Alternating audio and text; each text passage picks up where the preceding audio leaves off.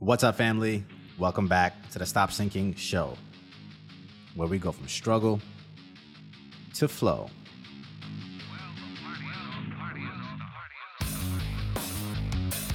I really want to do the Ed Milet beginning of his podcast. This is the Stop Sinking Show. Let me know what you guys think about me doing that.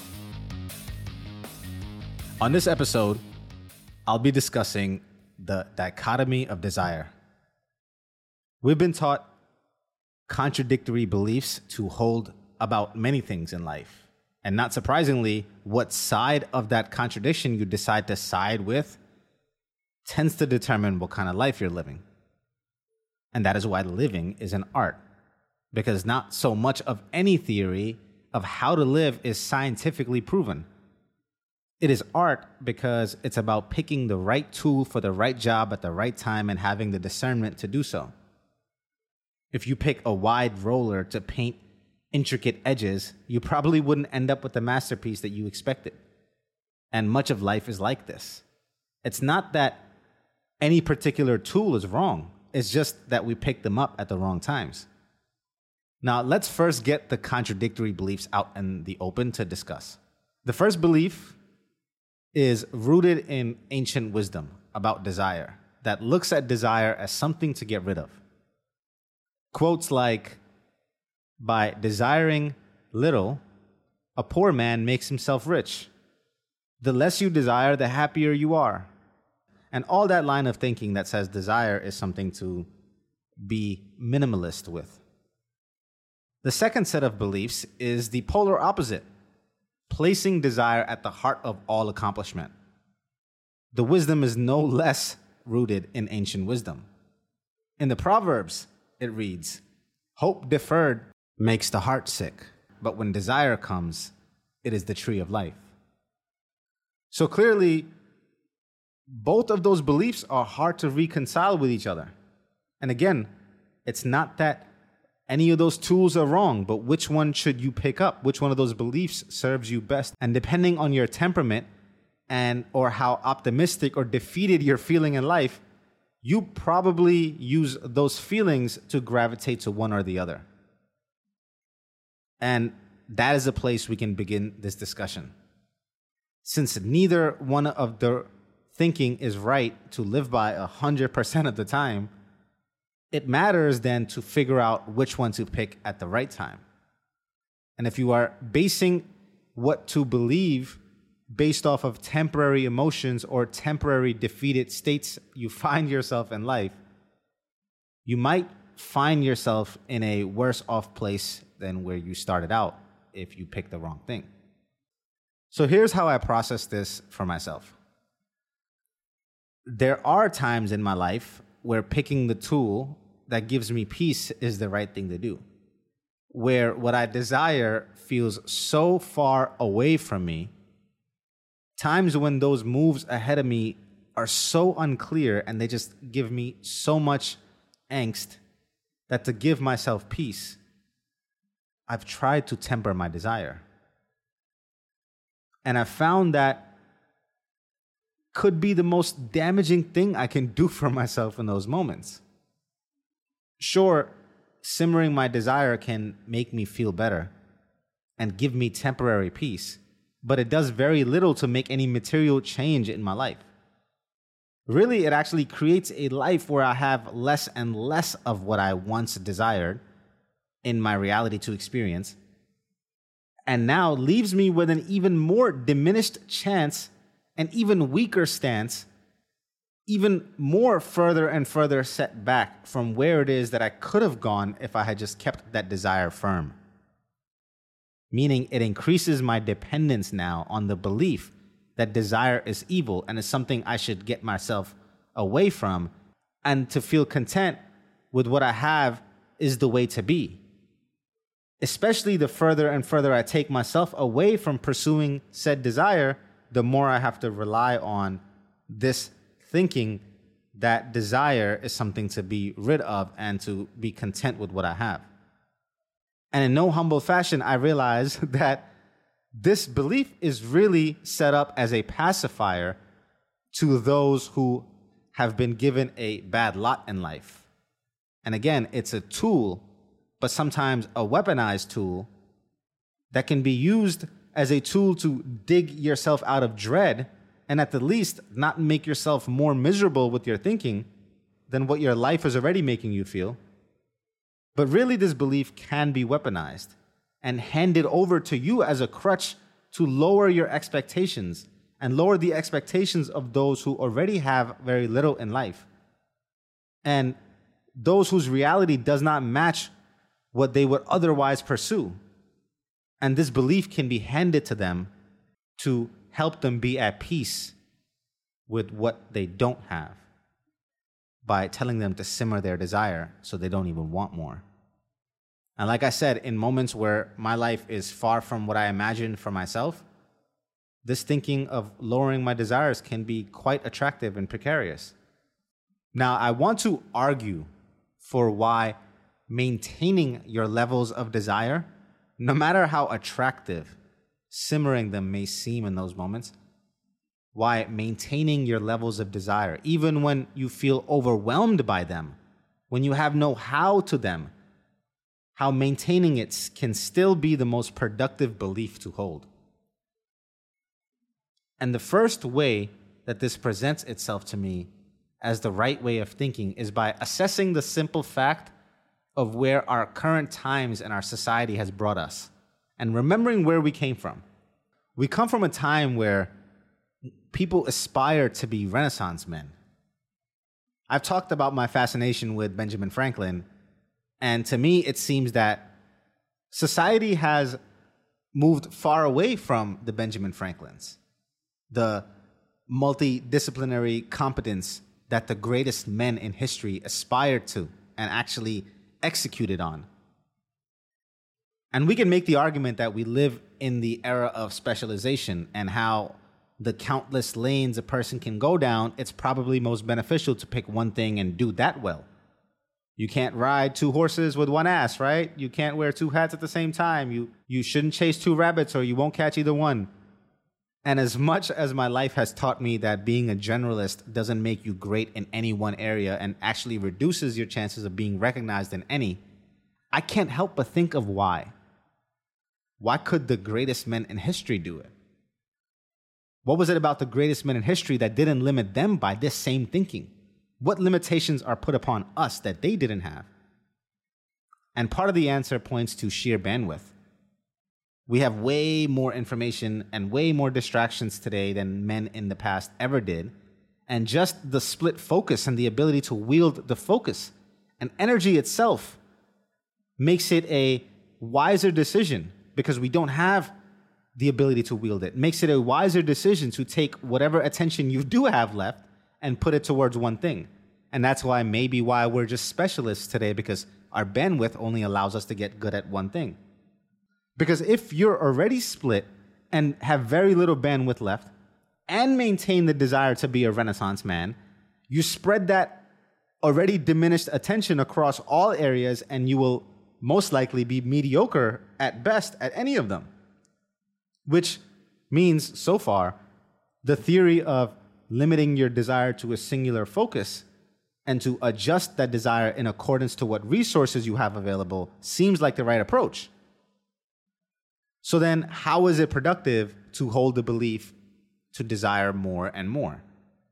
Why am I saying that it's still a more productive belief to hold to maintain your level of desire, even if you're overwhelmed by them, even if you don't have the attention to give to all of them?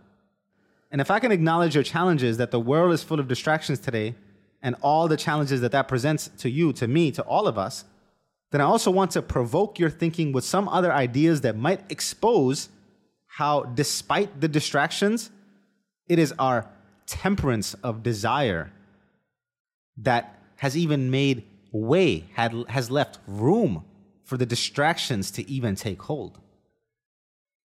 I'm sure even in your most immediate circle of friends, you have those that vary in their daily consumption and indulgences of distractions, from social media to dating to movies to mind-numbing entertainment. And you probably also have seen yourself or have other people who limit these distractions, who don't use their phone in the beginning of the day, who are really conscious about these things, what I've seen as a correlation, at least some form of relationship, and I don't know which is the chicken or the egg, but what I'm thinking is what came first is the lack of desire. But I don't know what the chicken or the egg is. We can ponder on that.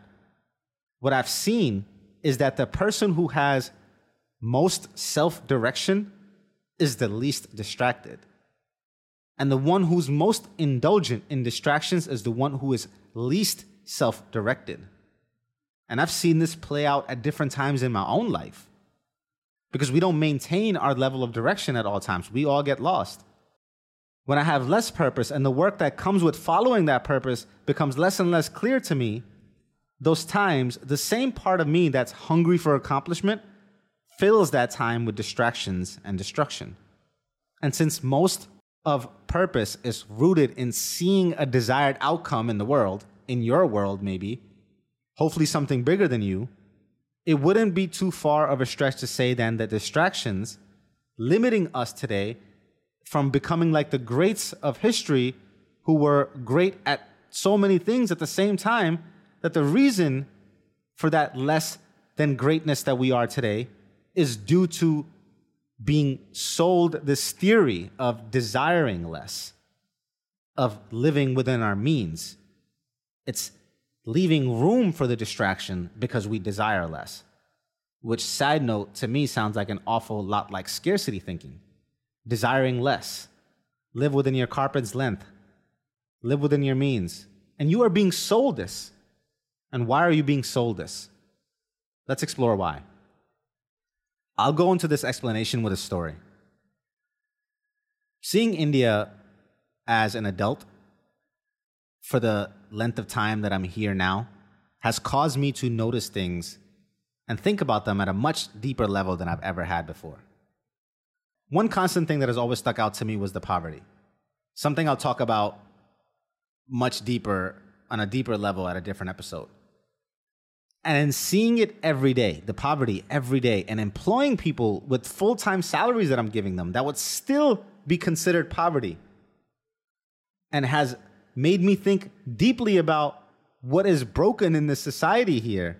If that's the case, where people earning full-time salaries are still living in a different, completely different India.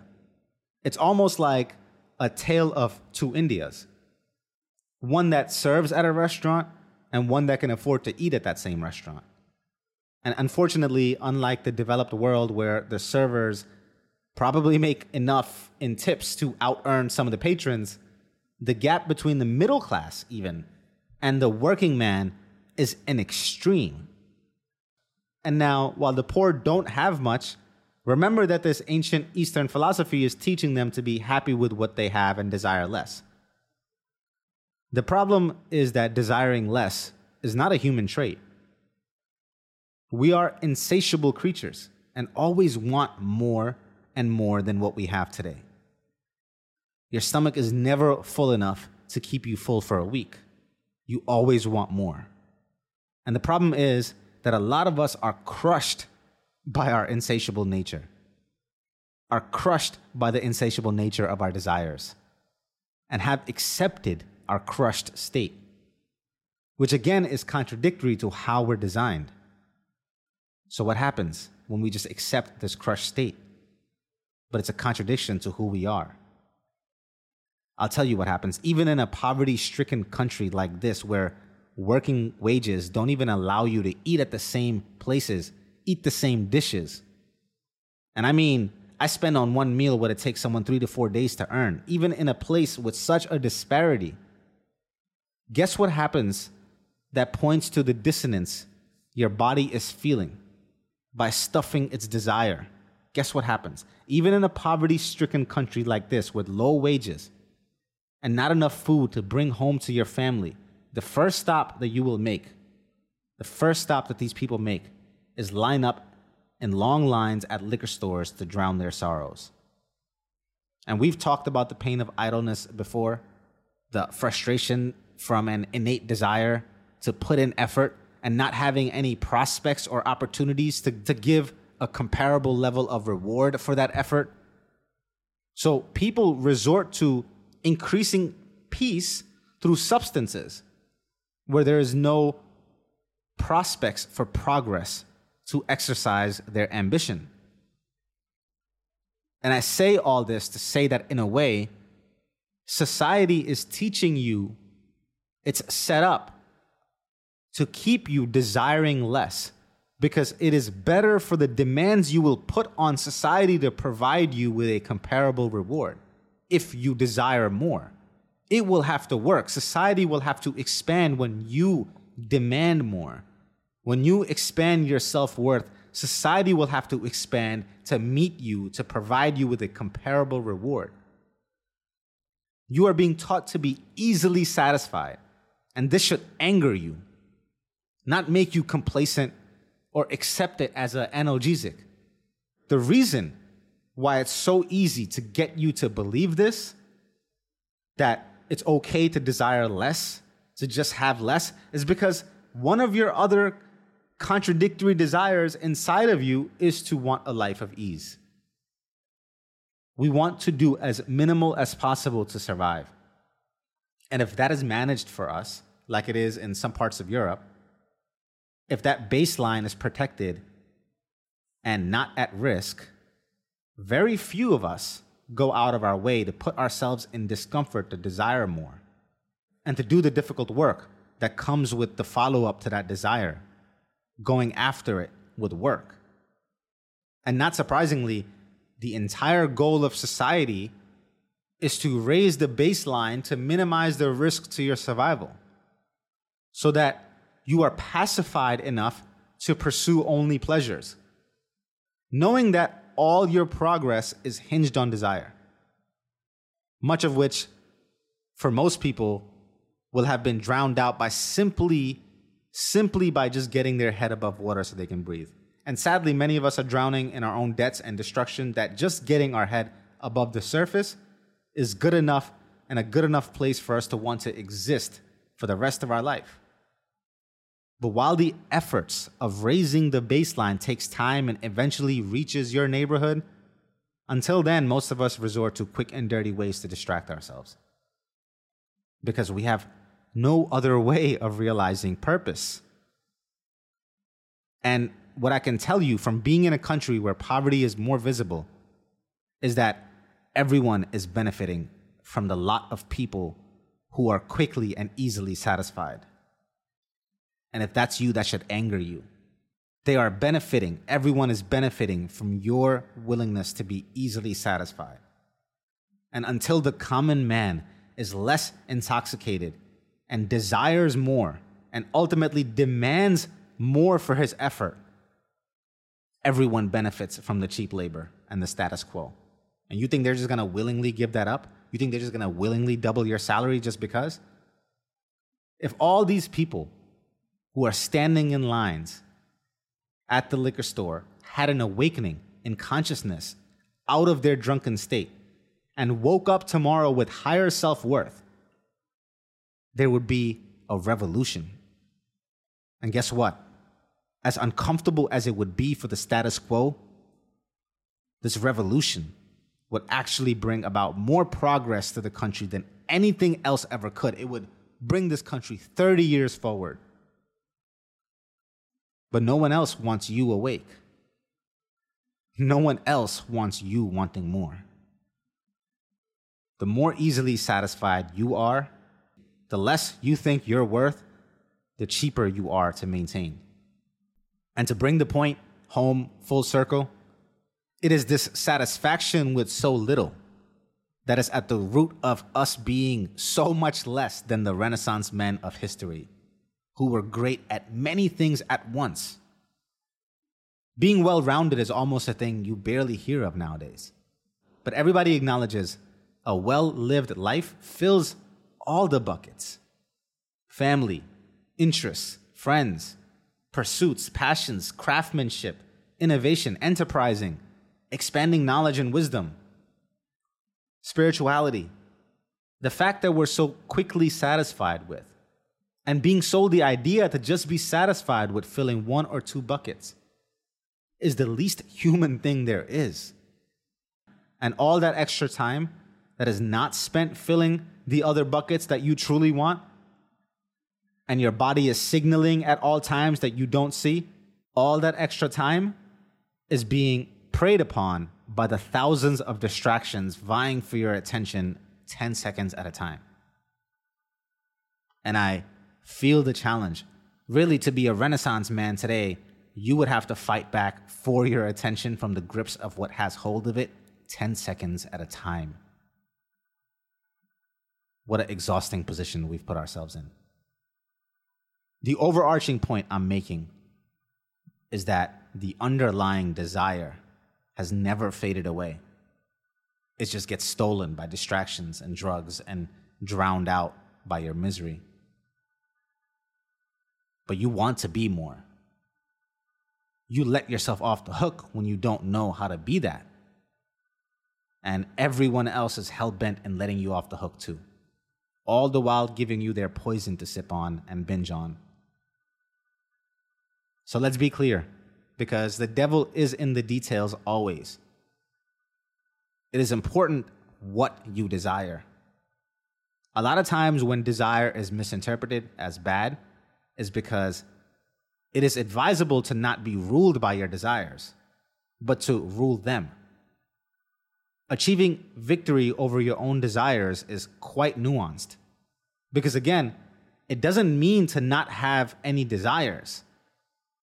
It means to have desires aligned with what moves you forward and not have a bunch of contradiction in your desires. If you have contradictory desires, like you desire comfort and ease, but also desire fame and fortune, chances are you will have to overcome one desire to conquer another. But the black and white thinking and labeling all desire as evil without seeing the nuance is where we throw the baby out with the bathwater. Desire is the core to life. It is the tree of life, like the Bible says. Without it, what grows? And how do you even know? So you want to be a Renaissance man today? Should you abandon your singular focus? No. There are seasons in life, and you will have time to fill your buckets. I just hope you remember that you should and could and would have more if you allow more, if you just want more.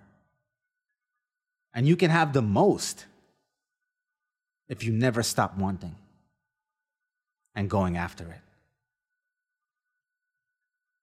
I love you, family. Stay true always. See you on the next show.